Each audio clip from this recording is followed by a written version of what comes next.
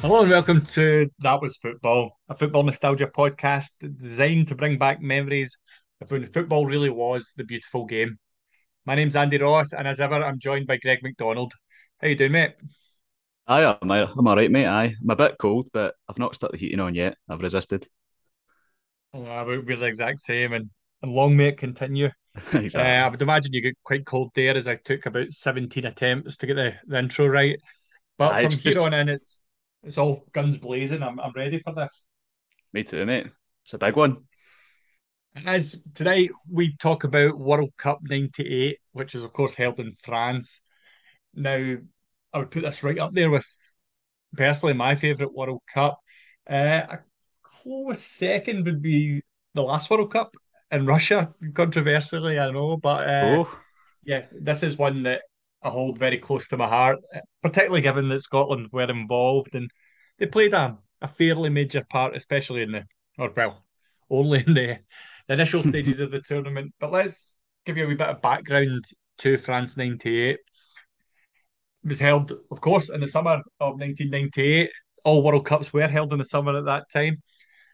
Four new faces in the competition: Croatia, Jamaica, Japan, and South Africa.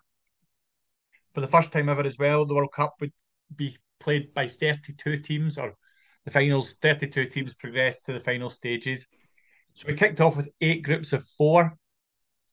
And Greg, will we just do a deep dive through the group stages uh, A to H just now? Would that be the best way to go about this? We'd have thought we'd I, have maybe planned it. I guess so, mate. I guess we could just talk about a wee bit about our kind of personal memories leading up to it and stuff. Because this was definitely the World Cup I looked forward to the most as a kid. Like because I was 12 years old at this point. So USA '94, I was 8. So I watched it, but I wasn't kind of obsessing over it as I would with France '98, and then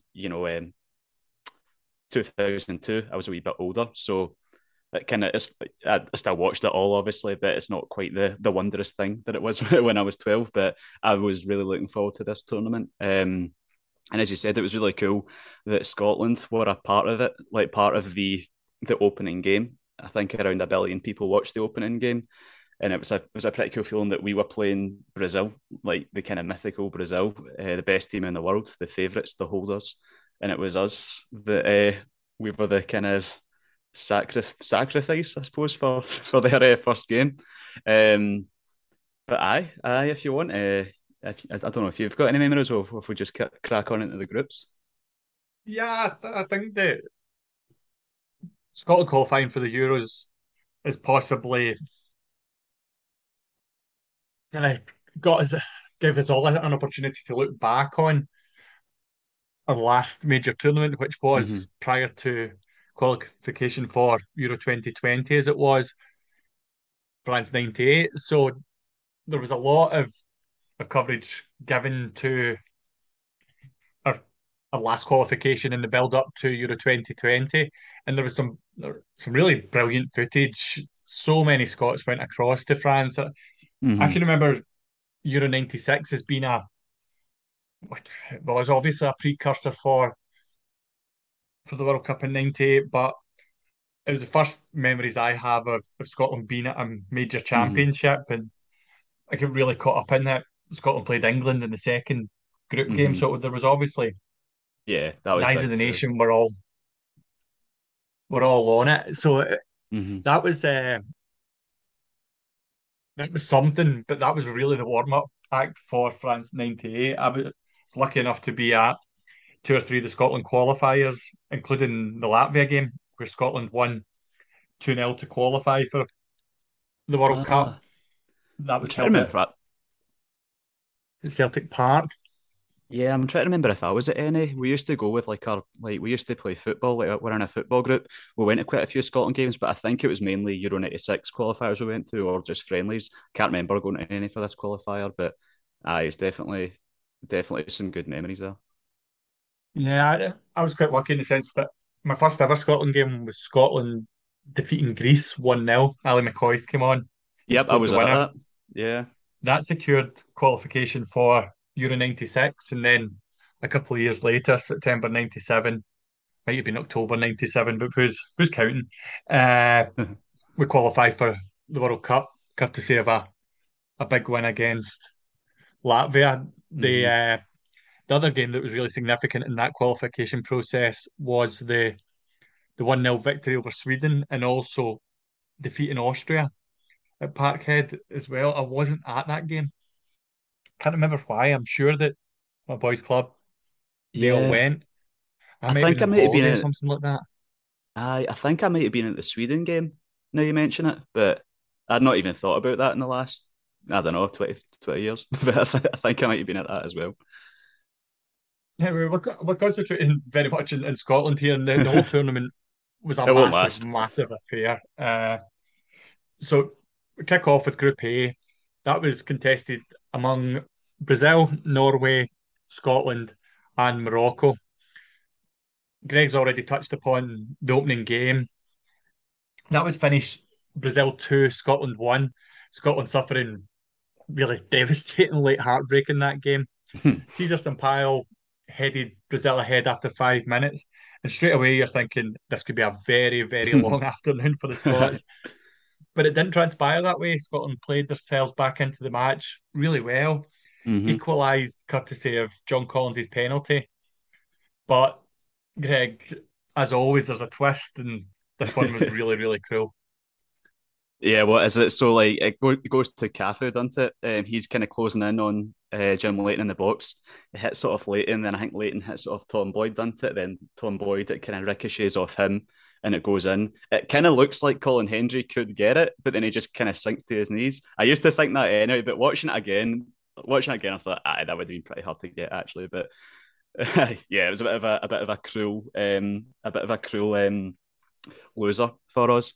What was funny though, I've got a random memory of so as you said, Cesar Sampaio got the opener for Brazil. My mum, she was doing like a sweepstake or something in her work where you had to like guess a random guy for like the first scorer, and she guessed Cesar Sampaio. So every cloud.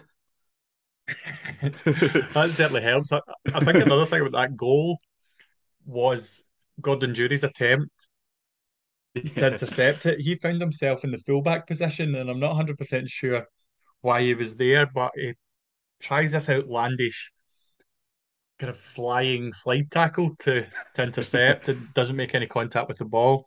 Nah. And then my abiding memory is Cafu doing a somersault in The celebration. somersault, a slightly crooked somersault into it. It's not perfect, but it gets over the line. Almost as if it was him that had volleyed home from 30 yards to win the game. Aye, Not you've just beaten Scotland courtesy of an own goal. But anyway, that's my bitterness coming through. And the other opening game of the group, Morocco won, Norway won. And this is, we'll talk about the kind of goals of the tournament later on, but this is one of my favourite ones actually. Hada for Norway. yeah, Hada, for sorry. for Morocco, aye. That's, yeah, his first touch is utterly sublime and a brilliant, brilliant finish. It was, yeah, right up there with the best goals of the tournament. Obviously Yeah, scored by someone I wasn't familiar with either, so that made it that little bit more exciting. That's the beauty of the World Cup at times. you're right, because I remember the Mustafa Hadji goal from that game because that's a really good goal as well. But I totally forgot about that. The second goal, it's as you say, exceptional touch and finish. Um, and that was a those two were kind of setting their stall because Morocco were on decent form coming into it. I think they might have been the number one ranked African team coming into this, and Norway as well. Like we'll get onto their game in Brazil in a minute, but Norway actually beat Brazil 4-2 in a friendly before the World Cup, so they were obviously no mugs either. So the two of them were kind of showing what they offered here. Yeah, and of course I said it was 1-1. That game finished 2-2. Into the second round of fixtures, Ronaldo, who was the poster boy of Brazilian football, a team that featured stars both in the starting 11 and coming off the bench as well. Danielson, I can remember being brought on Yeah. against Scotland. He had just went for the world record transfer fee around that time as well. So there was Hmm. no shortage of talent amidst their ranks. Ronaldo quite quiet in the opening game, but you just saw that turn of pace and Yeah. Just incredible finishing Jeez. ability as well with that goal against Morocco. Yeah, he's just Ronaldo's just on another planet, I think, to everyone at this tournament. But what we didn't mention actually about Brazil, as you know, as kind of stacked as their attack was, it was meant to include Romario, but Romario, he was kind of ruled out with injury. They waited for like 9 days, like the 9 days before the tournament started. Like they waited as long as they could to see if he could heal. But Romario couldn't make it. So Romario was obviously the star of the previous World Cup. And the thought, well, not even the thought of him and Ronaldo get together. We saw them together in friendlies in the Copa America the year before.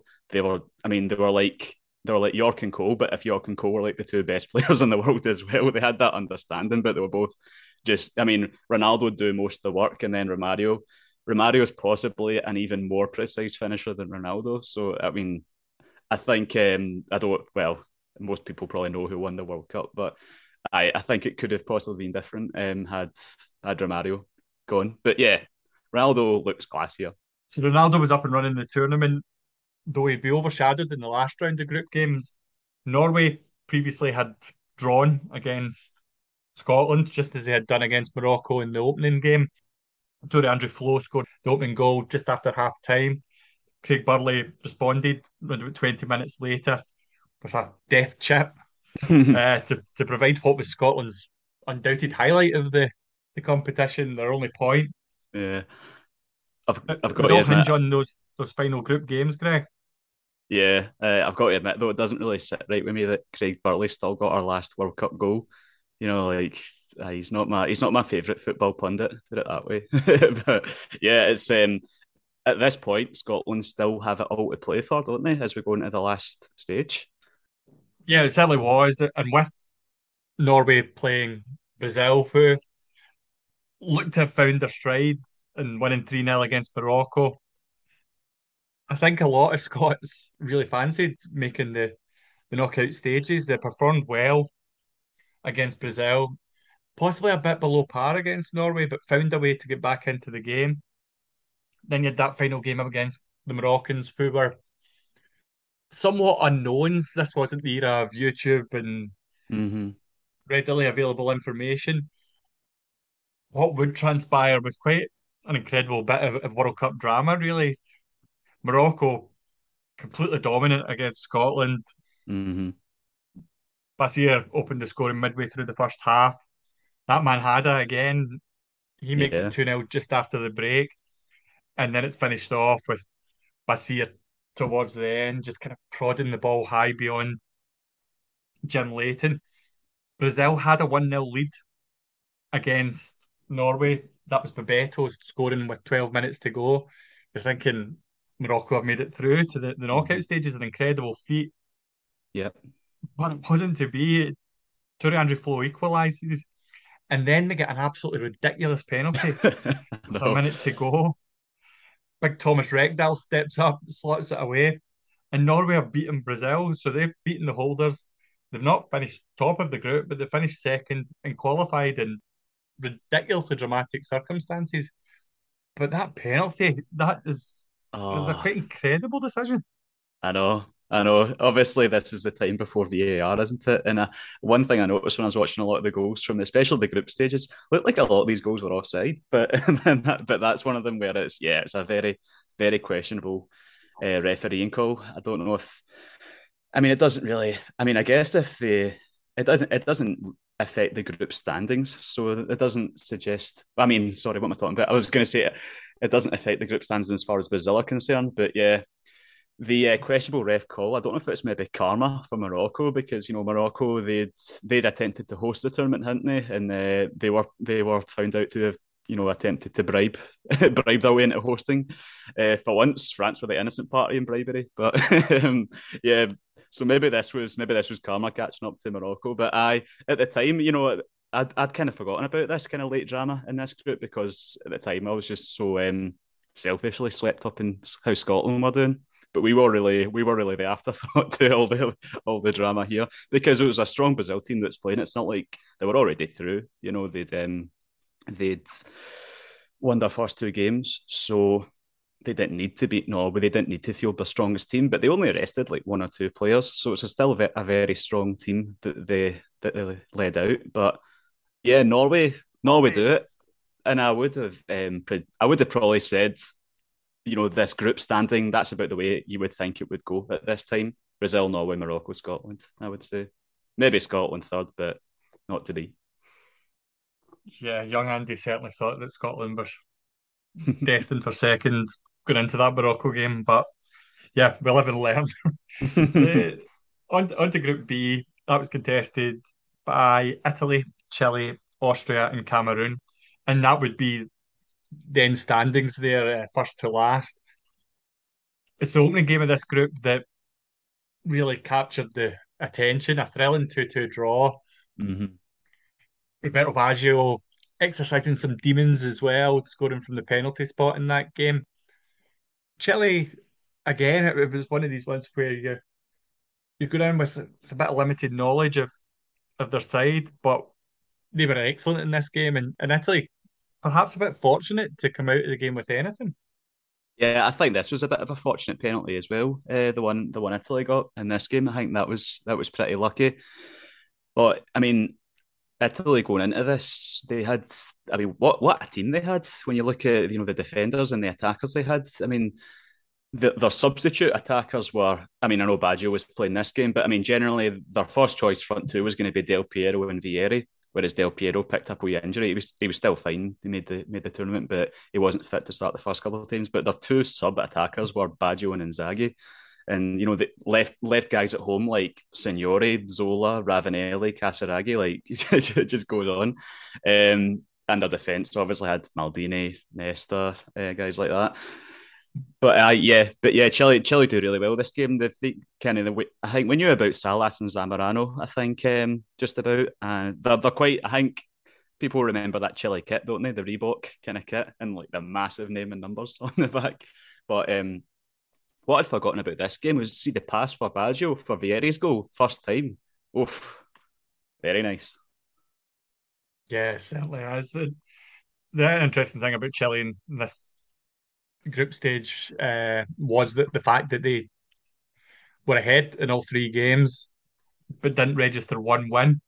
Ah, good So point. they managed to advance on 3 points.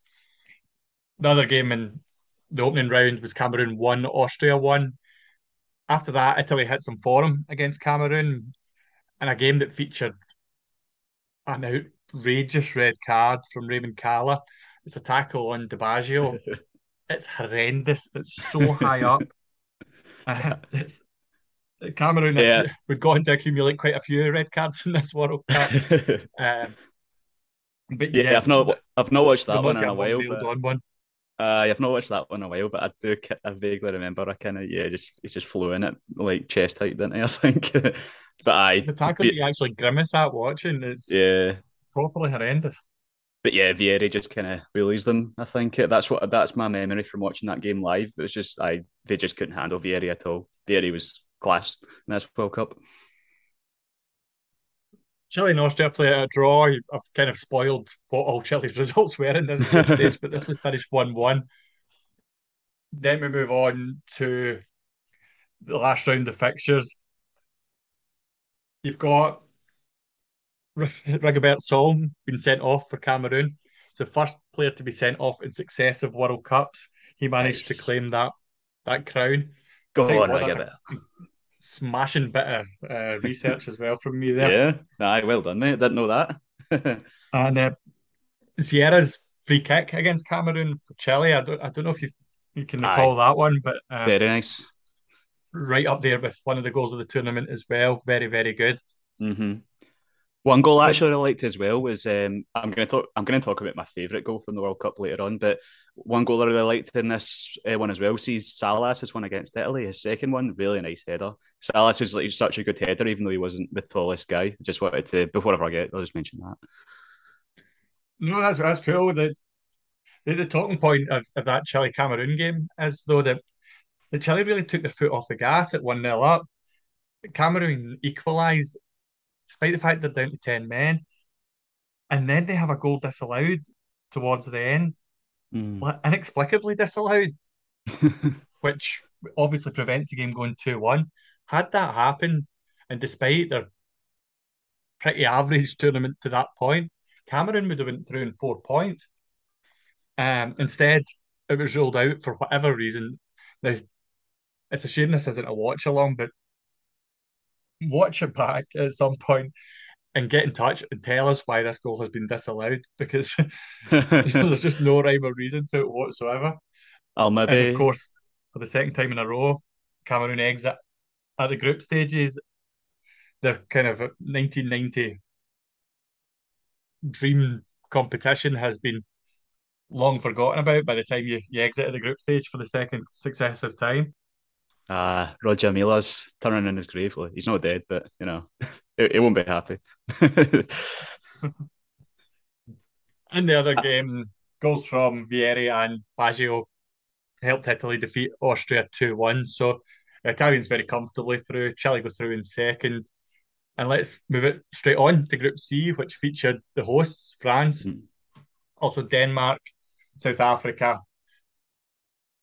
and Saudi Arabia. So France in this group rampant in their opening two games. It took them a wee bit longer than expected to burst into life against South Africa. Issa scored an own goal to make it 2-0, and then I think he might have scored another one, although it was credited to Thierry Henry. Aye, Two yeah. goals in the last 10 minutes. That put the gloss in that win. But they were excellent against Saudi Arabia. However, that wasn't the main talking point, was it? No, Zinedine no. Zidane showing a red card, and one that you certainly couldn't argue with. I've talked about a few contentious decisions in this World Cup to this point. He was lucky to escape with a two-match ban. And Yeah. you think about how the tournament would progress for Zinedine Zidane, it could have been also different because in the modern game, you would be lucky to come back out with a single figure ban for Yeah. such a moment of madness. And yeah, you look through his career, it's something that he will be remembered for. Yeah, he's always got that. He's always got that bit of edge in him, Zidane, doesn't he? Because I mean, I think I remember the 2006 World Cup. De Rossi got sent off in the second game against the USA, and I don't think he played again till the final. Now I can't remember how many games he was banned for, but or if he was just a sub. But I think he missed more than the two games that Zidane did. So that they were getting a bit stricter on the rules as they went along. But I'm gonna. I think this is it's maybe a suspiciously easy draw for France. This group, I think South Africa and Saudi Arabia might be the two worst teams in the tournament, and yeah, France got them both, and yeah, and a decent second round draw as well, maybe. But Denmark are a decent team, though. Obviously, we'll go on to talk about them, but yeah, it's sometimes forgotten that Zidane got sent off in this tournament that he's so well known for. Absolutely. And Denmark would pick up 4 points from their first two group games. They defeated Saudi Arabia and then they drew with South Africa, which gave the South Africa team a bit of hope going into that last round. In that final round, France defeated Denmark 2-1. South Africa and Saudi Arabia played out a 1-1 draw. Um, and it was at that point where I was noticing a few penalties being converted and none being missed. So I started to do a wee bit of digging, as you do. Hmm. And what I wasn't aware of was that there hadn't been a penalty missed in normal time in a World Cup in the last two competitions. So at Italia 90 and USA 94 during normal time. And you think of the World Cup 94 final and Roberto Baggio's penalty Yeah. still travelling. However, in normal time, there hadn't been any penalties missed, which I thought was quite extraordinary. It's just a wee tidbit Yeah, of yeah. information I'll share there. But No, I don't know that. You don't know. as it transpires, France go through as group winners, Denmark second. South Africa, I would say they would regard it as a fairly respectable showing in their first World Hmm. Cup. They drew with Denmark, which you wouldn't expect. Maybe given the first two results for Saudi Arabia, and given that the last game had nothing but pride to play for them, South Africa would have maybe hoped to get a result that would have put them in contention, but they didn't manage to do that and they exit the tournament at the group stage. Hmm. Group D, perhaps most notable for Spain's failure to qualify. In fact, I would say it's most Oh, certainly most notable for that. They went into this tournament really fancied a very, very yeah. good squad and had a very strong qualifying campaign as well. The opening game of this group, Spain 2, Nigeria 3, it's an absolute classic. And if you get the opportunity to even sit and watch the 90 minutes, I would encourage you to do so. This was a really legendary Nigerian team as well. Yeah. Yeah. I mean, The this. Sorry, go on. just even the response to going behind, you would think like kind of the pattern of games nowadays, you'd expect it to be a bit of a hammering, to be honest. And instead, they just showed incredible spirit and fired back time and time again. Yeah, I mean, this was heartbreaking for me. This group, I like Nigeria, but back then, for some reason, I really liked Spain. I think it started when I really liked their strip in Euro '96. So from there, I just started liking the national team. But I was so kind of into Spain at this point. I don't know, yeah, I don't know why, but yeah, I really fancied them. I just thought this was going to be Spain and one other. Um, but Nigeria, as you talked about, Nigeria, they were they had a very good USA '94, and then they won the Olympics, a really kind of memorable final against Argentina in the Olympics. I think they had guys like Kanu playing for them there. But in France '98, yeah, they had a lot of good names. They've got Kanu, Sunday Elise, he gets the winner in the 3-2. Tijani Another Babangida. absolute brilliant goal as well. It's a rocket Yeah, aye, that's from definitely one Elise of the to win best it. goals. Yeah, one of the best goals of the tournament, definitely. But I think Elise, he was such a like gifted player as well. He wasn't just a guy who could hit it. He had like really good feet as well. But yeah, I mean, I suppose I'll get to Spain in the next couple of games. So I'll let you go on for now. And that the other game in the group at that time was Paraguay nil, Bulgaria nil. So a rather uninspiring start for both of them.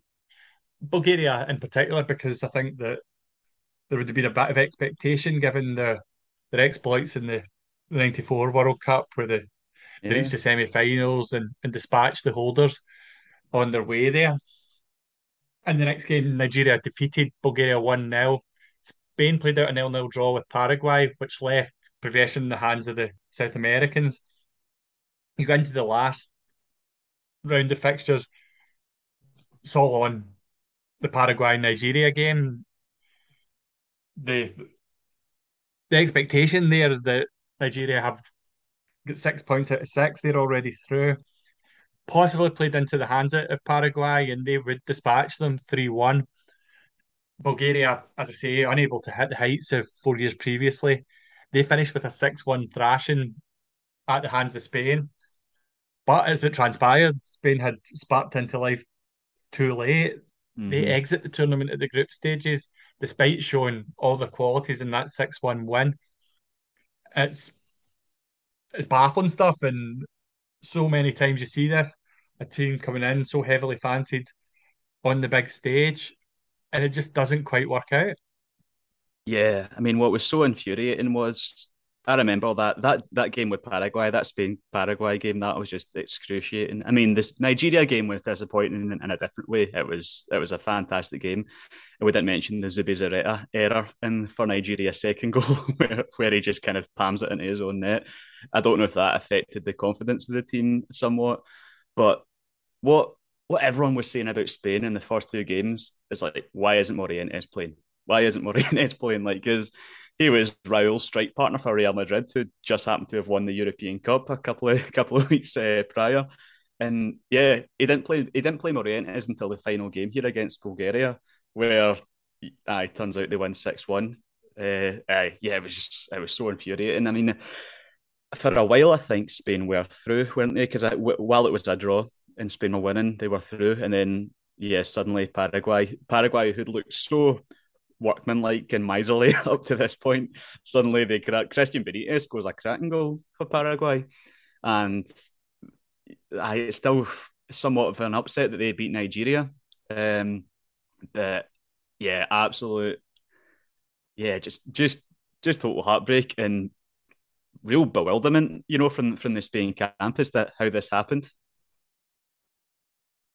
I can't mention Paraguay without paying tribute to their captain Oh, and the talisman, Jose Chevalier. I really hope that's a decent attempt at in pronouncing his surname, but a goalkeeper first and foremost, and even that then, inverted commas around that comment was because it. the penalty taker, the free kick taker, get so close to scoring a Oh wonderful free no, kick. that's what I was going to But say. yeah, so many talking points. I know, like I was. Oh, you're just pleading for him to score that free kick, weren't you? So close. And that's so that obviously sent through Nigeria and Paraguay. We'll go on and talk about Group E.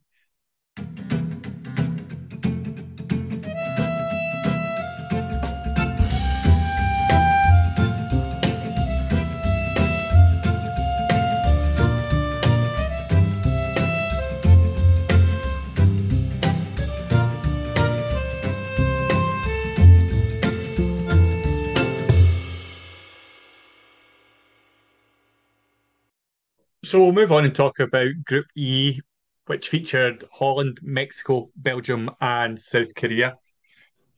I would say that Holland's 5-0 victory over South Korea, an absolutely stunning performance, would be the main talking point here.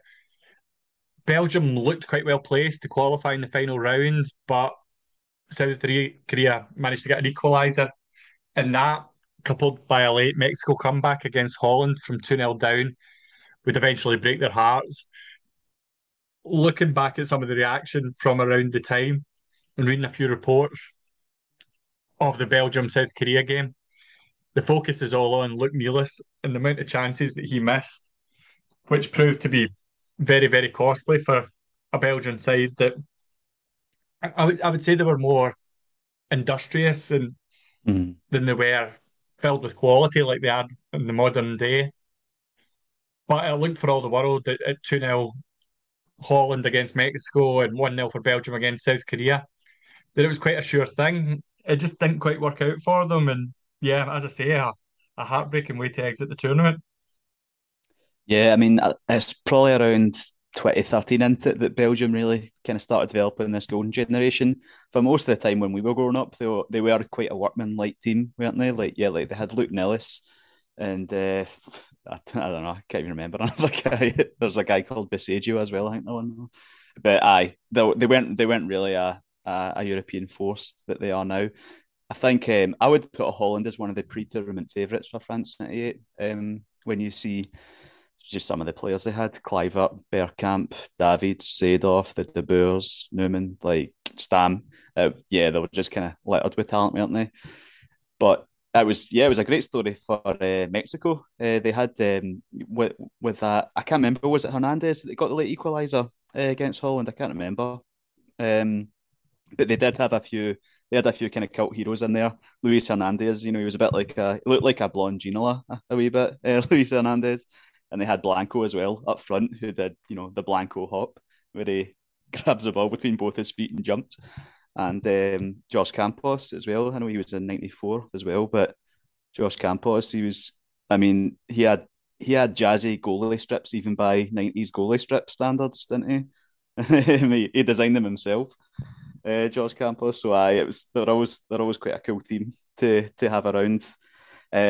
What's it's funny, see Mexico and South Korea being in the same group here. It reminded me of. Do you mind in the last World Cup they were in the same group? They were in the group with Germany, and Germany went out in the group stage. I Yeah, that's remember. right. Yeah, so I remember Korea beat Germany 2-0, I think, on the last day of the group, which helped Mexico qualify for the next round. And I just remember outside one of the stadiums, a bunch of Mexican fans were running, just going about celebrating. They spot this Korean guy. They just all run towards him and lift him up and start throwing him in the air. Guy must have been terrified, but it was quite funny. They're just shouting, Korea, Korea, and just left him in the air. That just reminded me of that. I'm going to dig the video to that later, I think.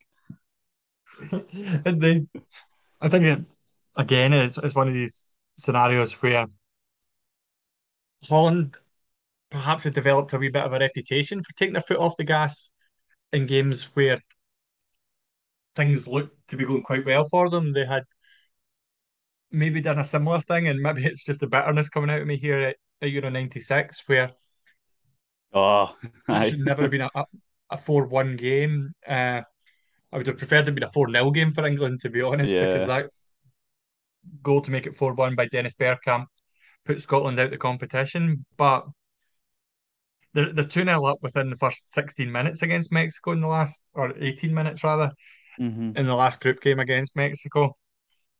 They're still 2-0 up at 74 minutes. The Mexico goal's coming in 75, and as you say, Hernandez scores. That's 90 plus four to make it 2-2. So, yeah, a really sore one to take for Belgium there. But I will. I'd say that, sorry, on you go. Oh, cheers. I know. It was just I remember like this was still the time when Holland were known as like a group of guys who kind of didn't like each other into it. They were a very talented team, but until about I think the stigma didn't really go away till about 2010, I think, until they got to the final in there. But they were kind of known as yeah, they didn't really like each other, but they were so talented they still got quite far sometimes. And that is kind of bizarre as well to look at because they beat South Korea 5-0 in Marseille with five different goal scorers. So Aye. you think that they're showing signs of being able to share the wealth. They were semi-finalists in 1994, so they came in with a lot of pedigree. And I think overall they've got the job done in that group. Uh, it just could have been a lot more emphatic over the piece.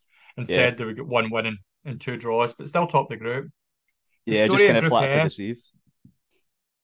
yeah, that's a perfect summary of it. To be perfectly honest, the summary of Group F: Germany would defeat the USA in the opening game 2-0. At the same time, Yugoslavia edge out Iran 1-0. Move into the second lot of fixtures. Another brilliant game here. Germany 2, Yugoslavia 2. It must be said that Andreas Kopka had an absolute nightmare. Two awful errors for the Yugoslavian goals. That put them 2-0 up. But they would find a way back. And this Lothar Matthäus' fifth World Cup as well, by the way. Yeah. They get back in it through it's a free kick that takes a wicked deflection off of Mihailovic and ends up in the net. Then Oliver Bierhoff gets a dramatic late equaliser. So Germany back from the brink in that game. They've claimed a 2-2 draw. At the same time, Iran are playing the USA, or the games didn't run parallel, but they, they played them, I think it was actually that evening. They played in Lyon. It Hmm. was hailed as a peace game, obviously, prior conflict between the nations. A stunning result in this one. Iran coming out 2-1 victors. And at that stage, Iran are going into the last round of group games with a possibility of getting through, albeit they've still got to take on Germany. The final group games did go the way of the favourites, though. A 2-0 win for Germany against Iran. Yugoslavia defeat the USA 1-0. So the USA exit the competition without a point. And when we've been covering all of these groups previously, they're the only team that didn't manage to register any sort of positive result. So immensely disappointing for them. Coming off the real boom period where it hosted USA 94. Yeah, and I think MLS started in like '93 or something, I think, didn't it? So that was during the kind of boom. I think the women won the World Cup the year after this. They won it in '99 because I remember I was in America at that time. And it's weird being in America then. Like, I don't know if it's still like this. It probably is actually in America, but the women's team is genuinely more popular than the men in America. Like, only for the US national team, not overall. But yeah, it was a very disappointing World Cup for them, but it was quite amazing circumstances surrounding that Iran game because it was dubbed as the game that would never happen, because America, I think they'd supported Iraq in the Iraq-Iran war, so relations between the two countries weren't great. And I think the leader of Iran. So like on every World Cup game, you get Team A and Team B, and Team B is supposed to go towards Team A for handshakes. But in this case, Iran were Team B, but the Iran leader had explicitly said, "Don't go and shake their hands." So, but what they ended up doing, all the players just kind of mixed in together, and they were like Yeah, a holding up. mass team photo almost. Yeah, it was pretty cool because like Jeff Agoos, one of the US players, he was saying the game kind of went off without notable violence or controversy or anything. There was like some like radical Iranians, I think, in the crowd trying to cause trouble, but nothing really happened. And Jeff Agoos said later, like we did more in 90 minutes than the politicians did in 20 years. So it was a that went I think that went about as well as could be expected. That US Iran game. But we should maybe talk a wee bit about Germany coming at this because they were European champions. They probably were still one of the favourites, but it's quite an aging team at this point, isn't it? Like, as you said, it was Mateus' fifth World Cup. Klinsmann was 34 at this point. Thomas Hassler was 32. They did have Bierhoff, to be fair, but it's not the most, when you compare it to, Italy's team, Brazil's team, I don't think it's got quite the kind of same amount of excitement. And I remember going into this, I thought Yugoslavia would win this group because they were so good in qualifying. And in Spain's group, they were pretty much, they weren't far behind Spain in qualifying. But they come joint top, and they probably should have beaten Germany. But it's still a good showing from them. But I had to round back, not so good for the USA. Definitely not. Into Group G now. I'm trying to keep tabs in what group I'm at because there's a lot to talk about here. Aye. England opened with a 2-0 win over Tunisia, goals for Alan Shearer and Paul Scholes. Romania 1-0 victors against Colombia. In the second round of fixtures, England are shocked by Romania. There was a lot of controversy that the Mighty Atom, I can't ever recall him being referred to as the Mighty Atom, but Michael Owen apparently did go by that nickname for a stage. Yeah. He was he had come off the bench in the Tunisia game. It was hoped he would start against Romania. That didn't happen. Comes off the bench though and equalises to make it 1-1. But it's the Romanians that get the last laugh. Dan Petrescu sticking the ball through the legs of David Seaman, 2-1 with one of the final kicks of the ball. And I'm sure it was this game that there was a bit of a chat on commentary that there was only one team that could win the game and so on and so forth. It Mm. transpired there was only one team that could win the game, and that was Romania. So they claim a mighty scalp in this game. Colombia Yeah, and still had the chance after beating Tunisia as well. So it really kind of set up a Grand Slam finish to this group. yeah, I mean, it was all coming into Colombia, England, wasn't it? The final game. I, I, I've got to admit, like coming into this tournament, England did look pretty good because they'd won that friendly tournament a year before with Tournoi, hadn't they? And they actually finished ahead of Italy in qualifying. Italy had beaten them at Wembley, but England, yeah, I think they got a draw in Rome or something to secure their kind of winner status of that group. And Glenn Hoddle was kind of proven to do a really good job at the time, and they had kind of young guys coming through like Sol Campbell, David Beckham, and the mighty Atom, as we all know him as. But, yeah, it was a big game, wasn't it? Colombia, England coming into this one. Yeah, it was, and it was decided by two brilliant goals. Darren Anderton's one is immensely taken high Yeah. into the roof of the net, and then David Beckham's sublime free kick. That's within the first half an hour, England 2-0 ahead. That's how the game would finish. A competent victory, and I think they were very competent against Tunisia in the opening game as well. Sandwiched in between a defeat, but at the end of the day, they go through as group runners up, possibly not what they aspired to, given what would Mm. lie in wait. But the confidence of winning a decider match, you would have thought that England would have been quite confident that they could take on anyone at that point. Yeah, I mean, Colombia were one of the favourites for '94, but they'd not really unearthed any new stars since that time of Valderrama and Asprilla and that, and so I can't even remember if Asprilla made it, but Valderrama was getting older, so it wasn't they weren't quite at the height they were in '94. Even though that was a surprise elimination as well, but it's a good result for England though. It's a decent group stage for them.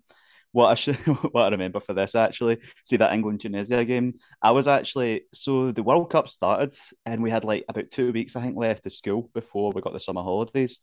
But just around that time, I got chicken pox. So I was off. But I didn't get it that bad. But so I was off school, obviously because you can't, be contagious and all that. But I felt kind of all right. So I just remember from that game, like that was the first game, I was off school, and that was on at like 1:30 in the afternoon. And I remember turning on the telly and Des Lynam going something like, "Oh, shouldn't you be working?" So he said that in his like opening line. I was like, "Nope, I'm all good." I'm like, this is exactly where I want to be. 12-year-old, house to myself, watching football all day, for like 2 months, 2 weeks till the summer holidays. Great times. I'm pretty sure I had a school sports day in that. I'm sure it was a Monday afternoon. It was. But I don't know how I would double check whether I definitely did have a school sports day. So we'll move on and we'll talk about the final group. So we've almost got there. You're getting closer to the real nitty gritty here. Oh, Group H: Argentina, Croatia, Jamaica, and Japan. So as I've already alluded to earlier on, both Jamaica and Japan debutants at the World Cup.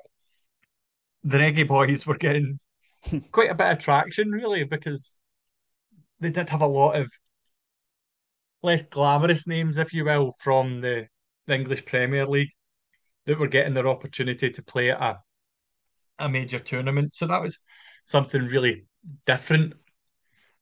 And they got a brilliant moment at the start of this group. They went 1-0 behind against Croatia, but they equalised through Robbie Earle. So one of nice those goal, players that I talked about there, Premier League player, pops up with a goal, known for his time at Wimbledon. In the end, though, they would succumb 3-1.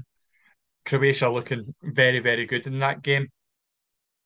Argentina started with a win against Japan before they hammered Jamaica 5-0. Possibly more what you would expect there, Greg. Mm-hmm. Batistuta, a second half hat trick. And at the same time, Croatia managed to get the win against Japan. So we're already only two-thirds of the way through the group, but we're already at the stage where we know who's progressing to the last 16. No great surprises. No, not really. But I mean, you still got to give, you still got to give props to Croatia since this was their first World Cup.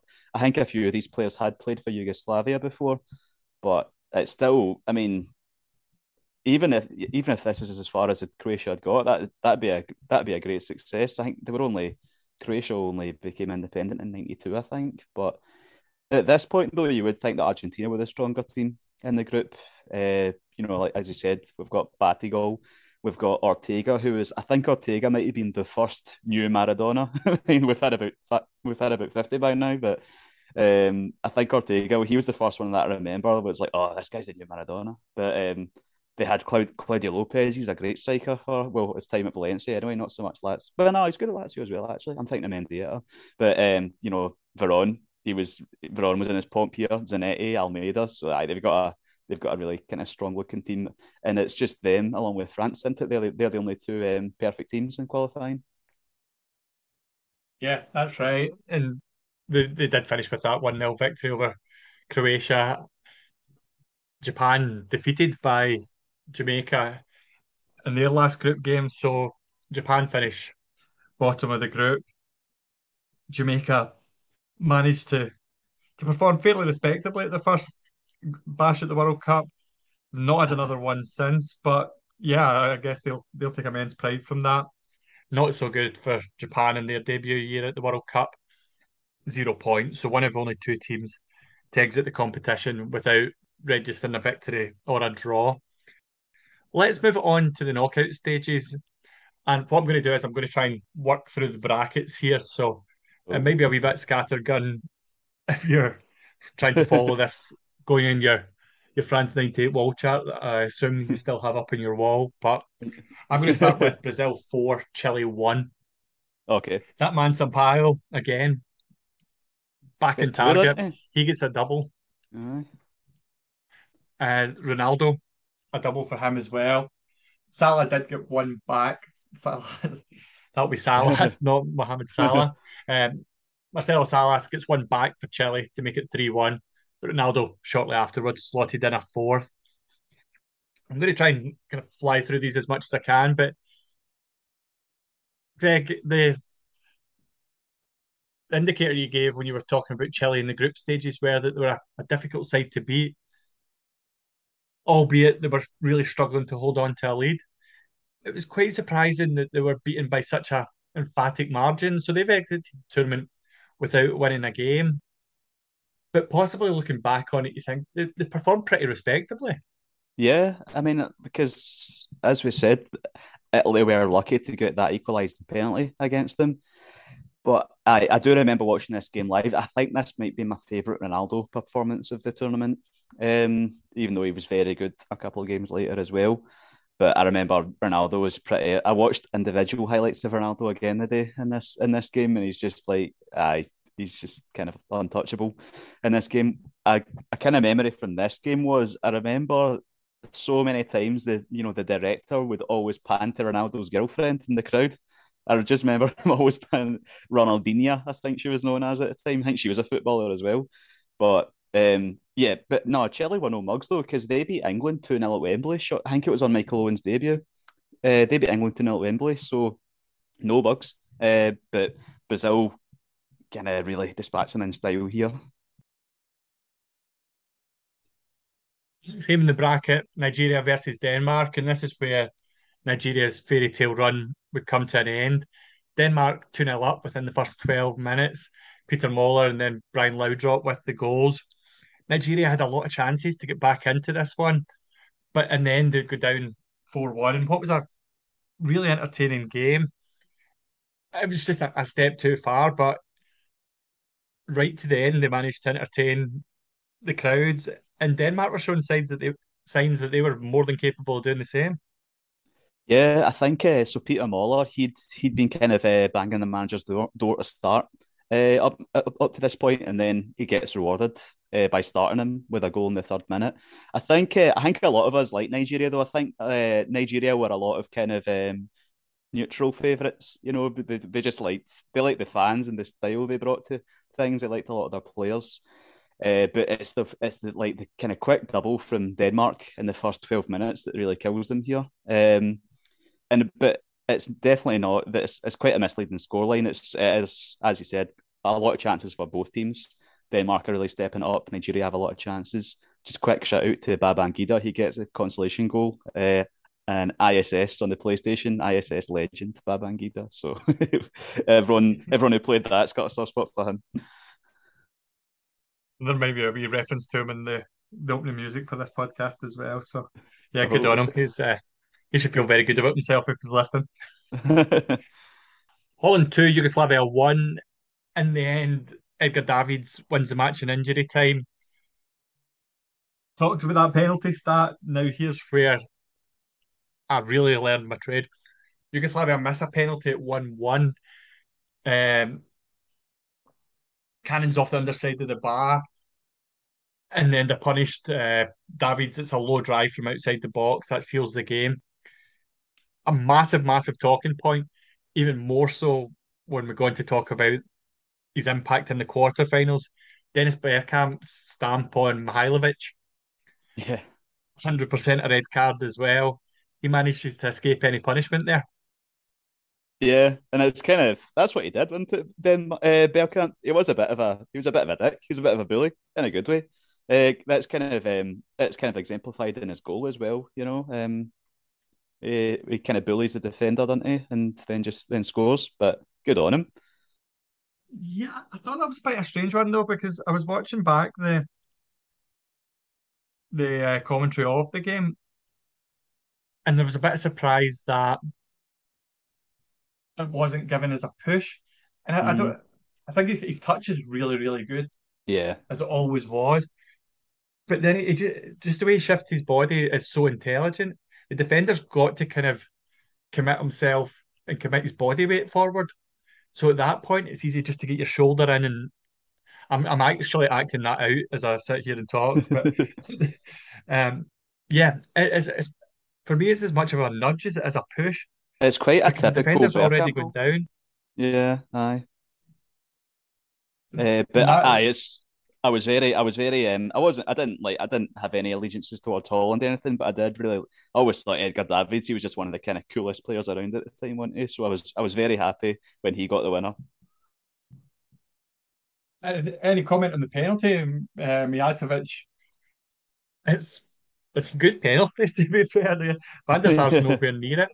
Uh, it's just rebounds back off the underside of the bar. Heartbreaking stuff for them.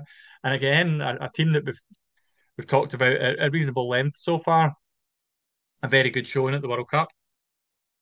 Yeah, just think if you could combine them with Croatia for the old Yugoslavia, they could have probably gone all the way. But it's a shame for Mijatovic because he got the winner, didn't he, in the Champions League final just before, but not to be this time. And then, yeah, it just shows it was in Holland's destiny to get to the quarters at least. Another team that were destined to reach the quarterfinals were Argentina, who eventually prevailed in another World Cup classic. After 120 minutes, it was Argentina 2, England 2.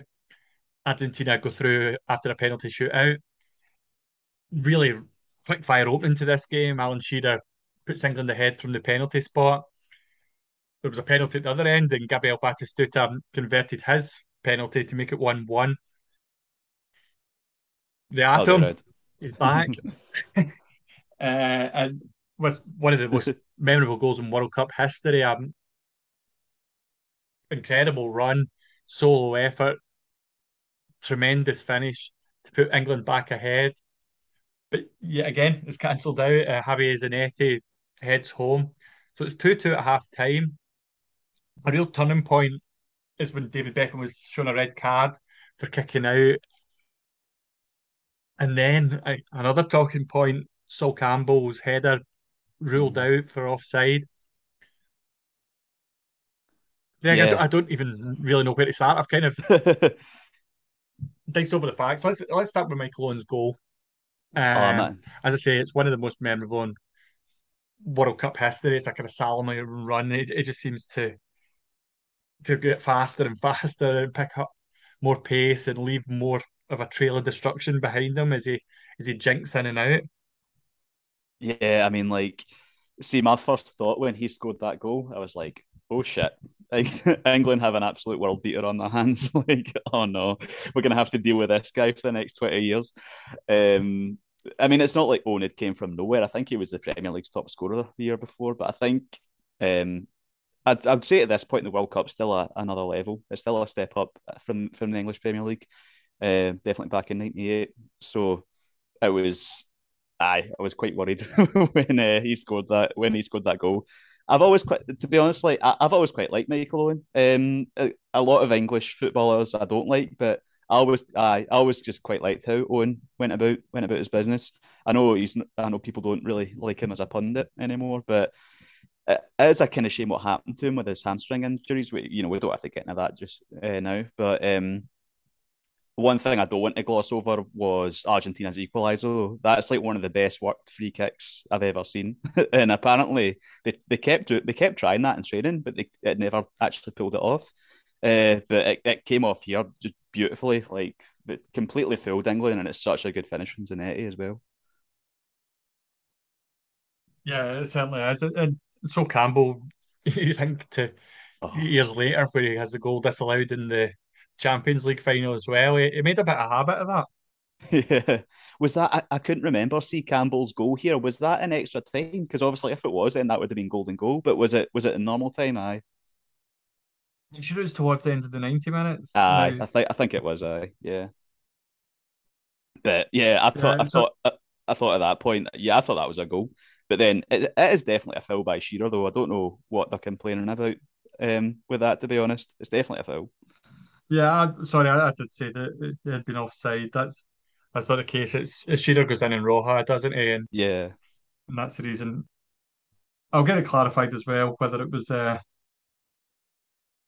think I'm just reading this as well, trying to catch up whether it was definitely during the 90 minutes. But he also had a goal disallowed at Euro 2004 as well, didn't he? So yeah, quite an incredible. Oh, so. They would have a litter of big goals, and obviously doesn't have any really of note. So yeah, shame for Sol Campbell. In the penalty shootout, Paul Ince and David Batty missed from the spot. Yet again, penalties, the scourge of English football, and they exit the competition. So a Yeah. mouth-watering quarter-final, Holland against Argentina, and we'll talk about that one just shortly. Italy versus Norway, it was a battle of defences, to be honest. Even watching back the World Cup film from this year, it's one with a few games that really get glossed over because Mm. there wasn't much to it. There was very few chances, although Torre Andre Flo could have responded after Christian Vieira, who Vieira was having a really impressive tournament. He took his chance brilliantly, it must be Very said. nice. Yeah. Italy, though, just grinding on through the tournament. That goal for Vieira took him on to five, by the way. Torre Andre Flo got a good chance late on, but it was gathered by Pagliuca in the Italy goal. It Yeah. certainly wasn't one for the purists, was it? It was Nah. The the frigid, I I think is the word I'm looking for. Aye, yeah, yeah. The game itself isn't really of much note because it's Cesare Maldini and Egil Olsen. Like, say no more about the two managers. But what's kind of interesting is the subplots developing here because there's still, the Italian press was still all, like Baggio or Del Piero because Del Piero was fit now and he gets the nod over Baggio in this game. But I mean, a lot of people were just saying, like, I mean, obviously you got to play Vieri, but just play all three because Italy weren't, they didn't have, many wingers or attacking mids. It was like at this point they'd switched to a back five and they were just playing, those two up front and three. Albertini was obviously a very good midfielder, but the other two are a bit more kind of workmanlike. And it's just frustrating. Like, you could have really, you think you could have unlocked the team's potential a bit more if you'd fun for the neutrals as well if you'd played Baggio and Del Piero in the same team. But yeah, that's the game itself. Hadn't much to not much to mention really. This World Cup was the first where golden goal had been introduced. Obviously, was in play at the European Championships in 1996. France were the first beneficiaries of this in their game against Paraguay. Again, a 1-0 scoreline. On that occasion, Laurent Blanc, the hero in extra time. It's a knockdown by Thierry Henry. And it's a real striker's finish from Laurent Yeah, Blanc to win the yeah, game. Scare for France against a Paraguay team that were, again, excellent during the competition, excellent to qualify from the group stages. And they really could have claimed a big scalp in this game had it not been for a really bit of intuitive finishing from Laurent Blanc. yeah. I think you'd probably reckon if France had Zidane at this time, they'd had a bit of easier time breaking them down. But it's such a stubborn Paraguay team, and France are at home, and the pressure must have just been building so much at this point. But because Blanc doesn't get the winner till the 114th minute, so aye, the like penalties at that point would have probably been unbearable, and it like it'd have been pretty cool for neutrals to see one Jose Luis Chilavert when scoring a winning penalty in a knockout or something like that, but it wasn't to be. Gutted for him, but France eventually get through. Just last two games of the last 16 to cover. First one we'll look at is Germany 2, Mexico 1. That man Hernandez strikes again to put Mexico ahead. And after that, they would hit the post before Germany struck back. Jurgen Klinsmann really striker's instinct to equalise. And then Ollie Bierhoff scores with 6 minutes to go. Heartbreak for Mexico. And I suppose they went through all sorts of emotions at this competition, given how they had got through to the last 16, but they looked like they were going to claim a really big scalp. Didn't quite transpire that way. The It's chance that hits the post is just such a turning point. You can almost see the reaction of the fans and the players are perfectly oh aligned. It's just a real feeling that the game isn't going to quite transpire the way they hope. yeah, was that when it was 1-0 to Mexico? Was that when they hit the post, or was that one Yeah, each? yeah, Yeah. Aye. It's just the way with Mexico, isn't it? They're always the second round team. They can never quite get to that fifth game. And it just seems at this point Germany are doing just enough each game to get through. yeah. It's one that I think it has a German defender. I'm not 100% sure who it is, but it beats Kopka, all ends up, goes back off the post. The ball does break to Hernandez, but he's just not able to kind of turn the ball back Hmm. home. And yeah, it is one of these ones where you get to the crowd and everyone's looking at each other and it's that sort of disbelief. How did that ball stay out? Yeah, yeah.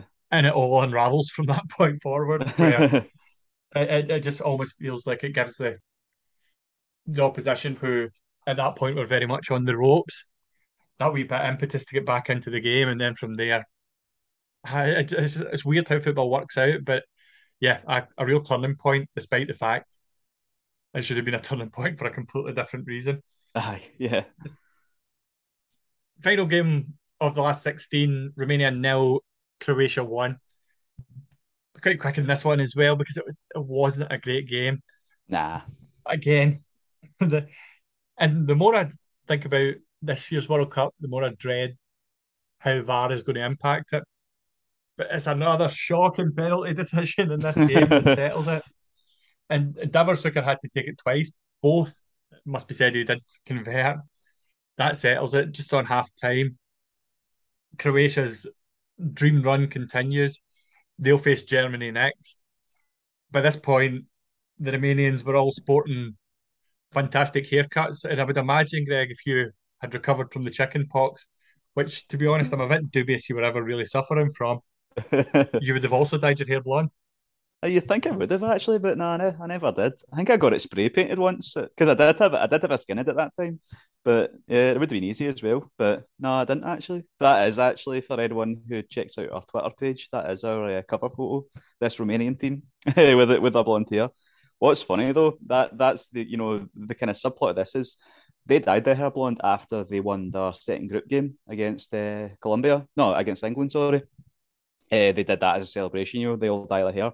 And someone in the Romanian camp, I can't remember if it was a manager or someone on the outside, he thought by doing that they'd kind of angered God, and they'd placed a curse upon them. And after that, they were lucky to get a draw with Tunisia, and then they lose to Croatia, and as you say, a dubious penalty. So maybe they were cursed, and they'll never dye their hair blonde again.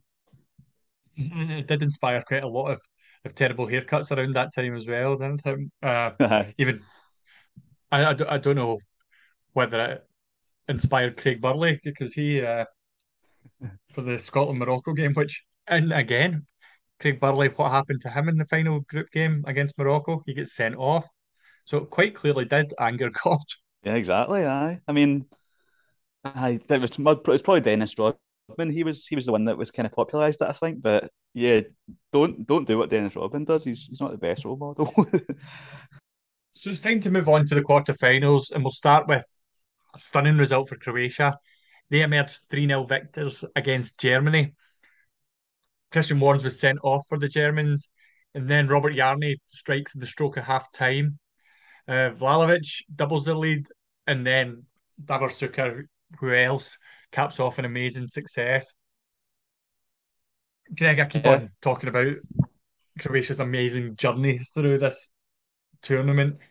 And we also touched upon the fact that despite their wealth of experience in big tournaments, this was an aging German side, and you maybe see it in the tournaments were to follow. There was an injection of fresh blood into the squad that changed their fortunes over the coming years. But here it was just a step too far. Warnes is sending off pivotal, but they just couldn't match the intensity that Croatia played with, and they thoroughly deserved to go through in such emphatic style. Aye, and it was great to be honest. I doubt there was any neutrals supporting Germany here. Because a lot of people would a lot of people had really taken a shine into Croatia. I mean, I think a lot of us in Scotland really like Croatia for various reasons. It's as like you said, it's a kind of we're between. This is the kind of end of this German era, era, and then we'd get they call it Das Reboot. You get Das Reboot in like 2009, 2010, when you get guys like Thomas Muller, Neuer, Ozil, that coming through. But it is they do. I know they get to a World Cup final in 2002, but it's not a very good team. So we're at the beginning of the kind of dearth of talent for Germany for around a decade at this point.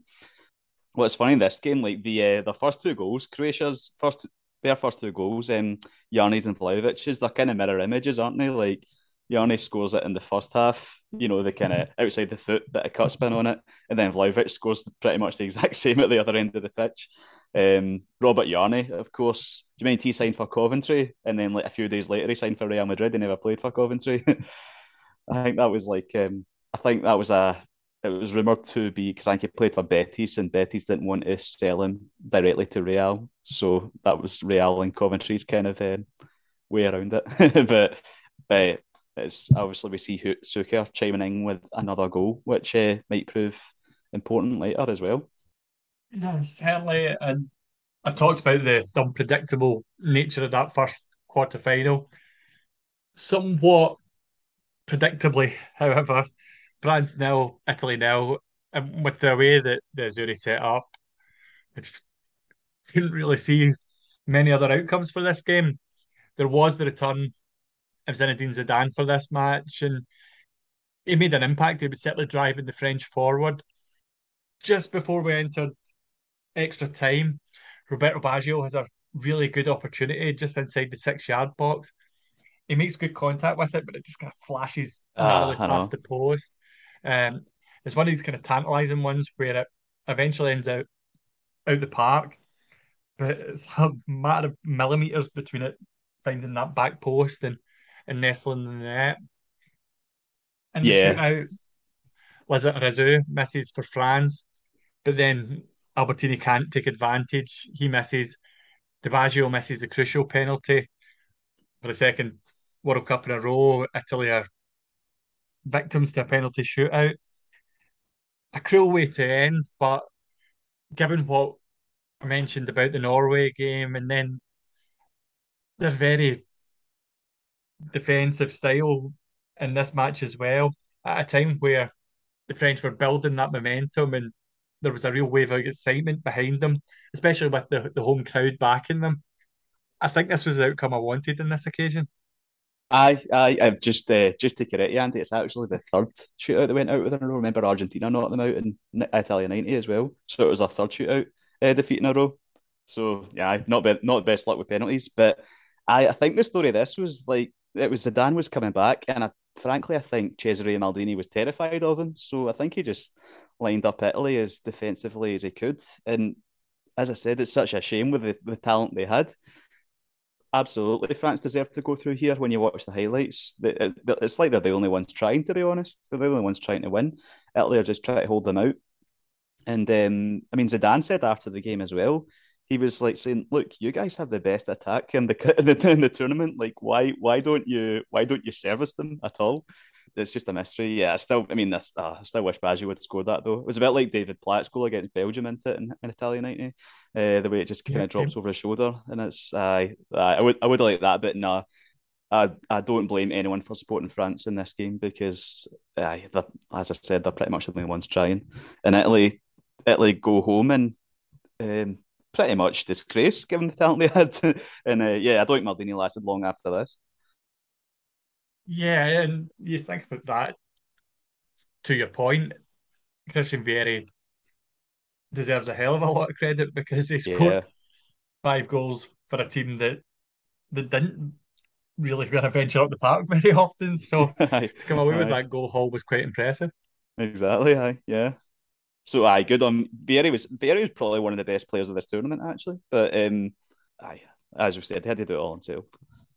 Let's go on to talk about two much more entertaining quarter-final matches, and we'll start with Brazil prevailing 3-2 against Denmark. This was a classic, a real ding-dong encounter. Now, keep in mind that during the group stages, Brazil had already lost to Scandinavian opposition, going down 2-1 to Norway. Mm-hmm. And alarm bells must have been ringing in their head after 2 minutes when Martin Jorgensen put Denmark ahead in this one. 8 minutes later, Bebeto levels things up, and then Ronaldo provides Rivaldo to chip the ball over Peter Schmeichel and make it 2-1. Another goal for Brian Laudrup in this tournament made it 2-2, but in the hour mark, they would go 3-2 behind. It was Rivaldo again, absolutely cracking strike. And at that point, you've got half an hour to go in what's been a basketball-esque match, to be Mm-hmm. fair, where both sides have almost abandoned defence and just desperate to add to their goal tally. Mark Reaper, who I believe at that time would have been at Celtic, came agonisingly close to leveling it at 3-3. His header came off the bar. Brazil go through, and they've done it in style here. They've already put four past Chile in the previous round. Yes, they've got those defensive frailties, and they've been evident at quite a few points of this tournament to the quarterfinal stage. But when you've got the firepower that they do, sometimes you're just as well thinking, well, they're going to score one, but we'll score two. the old the old Kevin Keegan school of learning. uh, Or in this instance, they score two, we'll score three. Aye, yeah. I think what's impressive about Brazil in this game, though, is how quick they reacted. Because Denmark take the lead, they equalise 8 minutes later, and then later on, Denmark equalised, and Brazil regain the lead 9 minutes later. So as soon as they encounter a problem, it seems they can kind of sort it pretty quickly. This game that is quite a quite memorable bit from this game was obviously Roberto Carlos's attempted bicycle kick clearance in his own box that led to Brian Laudrup's goal. And then Brian Laudrup's goal celebration's pretty famous as well, isn't it? Where he just kind of lies down and rests his hand on rests his face on his hand even. But yeah, great game. It's a great finish. It's a great winner by Rivaldo. It's pretty much like it's a postage stamp into it. It's inside netting, I think, as goal. But this is one of the best games of the tournament, isn't it? Two assists from Ronaldo as well. So even though he doesn't score, he's still making a huge difference.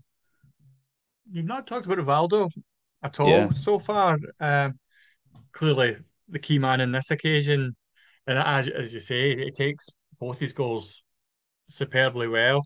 Even when you've got a unit like Peter Schmeichel, you're bearing down on him. He's raced out his goal to just ease the ball over them in the way he does. It's just so effortless.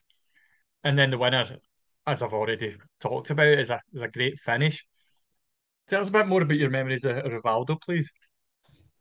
Yeah, what's funny about Rivaldo is because like the star of Ronaldo was so great, he almost and this time he goes a wee bit under the radar, but he was probably in the top five, if not maybe top three players in the world at this time as well. If we put Ronaldo on an island on his own at number one, I think at this time Rivaldo would be fighting it out with Del Piero, pre-injury Del Piero, and yeah, I'd put him ahead of Zidane honestly at this point as well. Rivaldo, just a great player. Obviously, as Ronaldo got his injuries as time went on, Rivaldo was kind of left to carry Brazil. He carried Barca so much as well during some of their kind of dark times.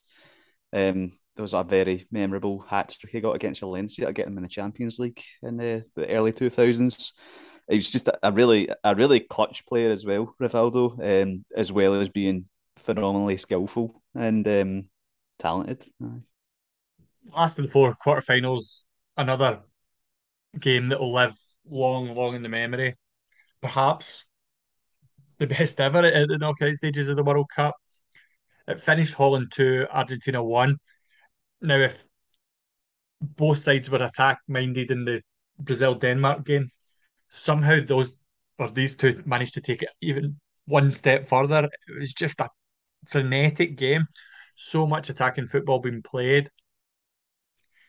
The first goal came for Holland, and it's a ridiculous, ridiculous success by Dennis Bergkamp, who's almost sitting down managed to push himself up, nod the ball to Patrick Kluivert, who converts to make it 1-0. But Claudio Lopez fires back really quick for Argentina, and suddenly they've got all the momentum. Ariel Ortega hits the post, Batistuta hit the post as well, and then Arthur Newman's sent off for a second yellow card. So at this point, Greg, it looks like Argentina are really in the driving seat for a place in the semi-finals. At this point, yeah, and then Ortega, he stands up, and Van der Sar's chin's in the way into it, and he goes off. See some of the goals that Holland have conceded in this tournament. I'll go back and think that Van der Sar should have done a bit better for quite a number of them, to be honest with you. And this was really disappointing. I think that it all starts with the simulation by Ortega, and given what penalties have been given for up until this point of the tournament, it's almost beyond my comprehension how Argentina didn't get a penalty. But in the aftermath, there's just nothing in it. It's one of these ones that they would generally be just separated by a couple of players intervening, the referee maybe brandishing a yellow card if Mm-hmm. required, but not on every occasion.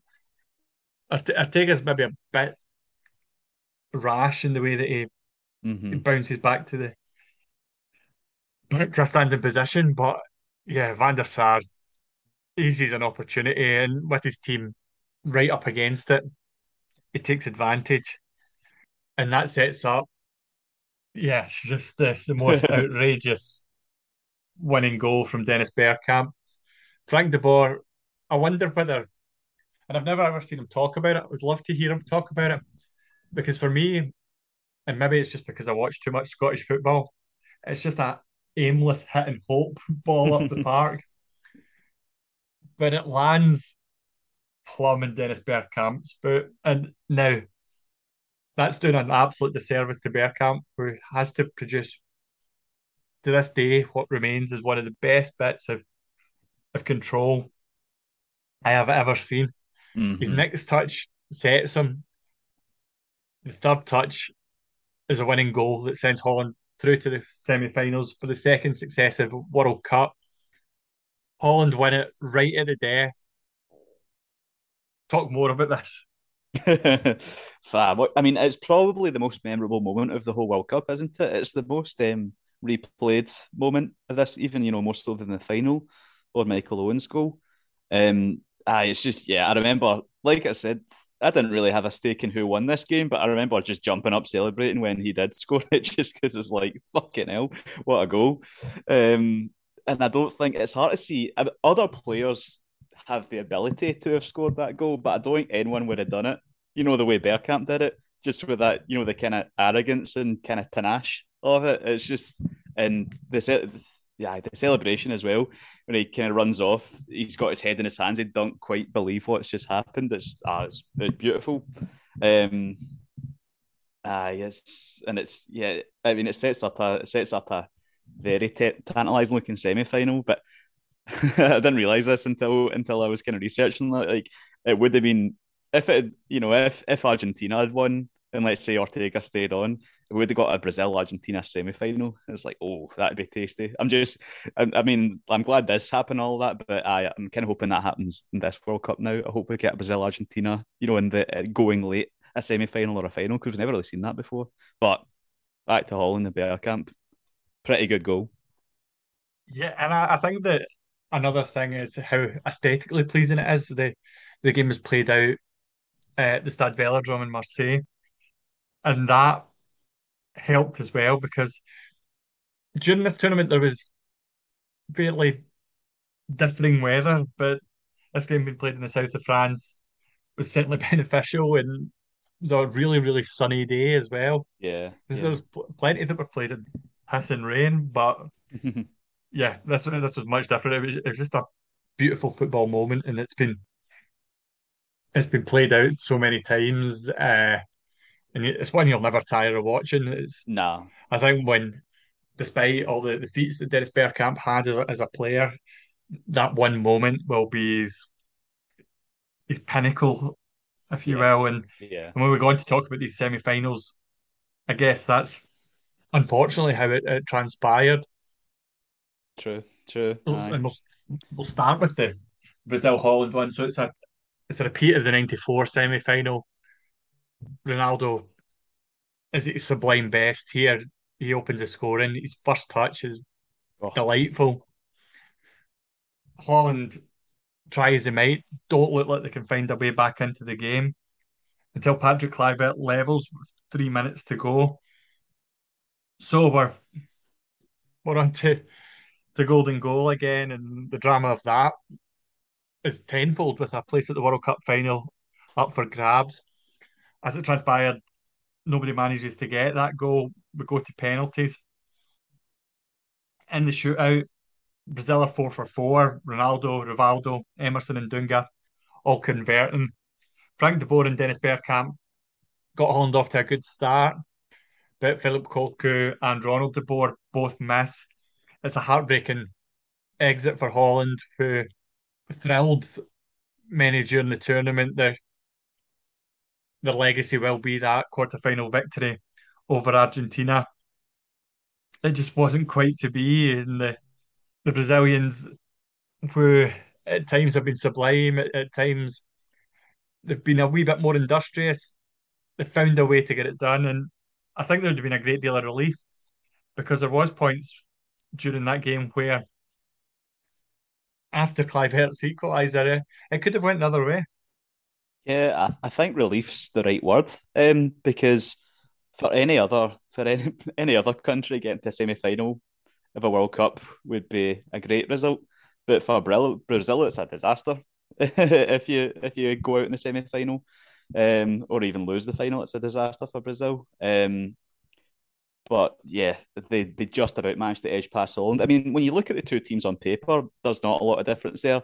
Yeah, Ronaldo's an alien, but apart from that, Holland have a very good team. It's like there's not really anything between them.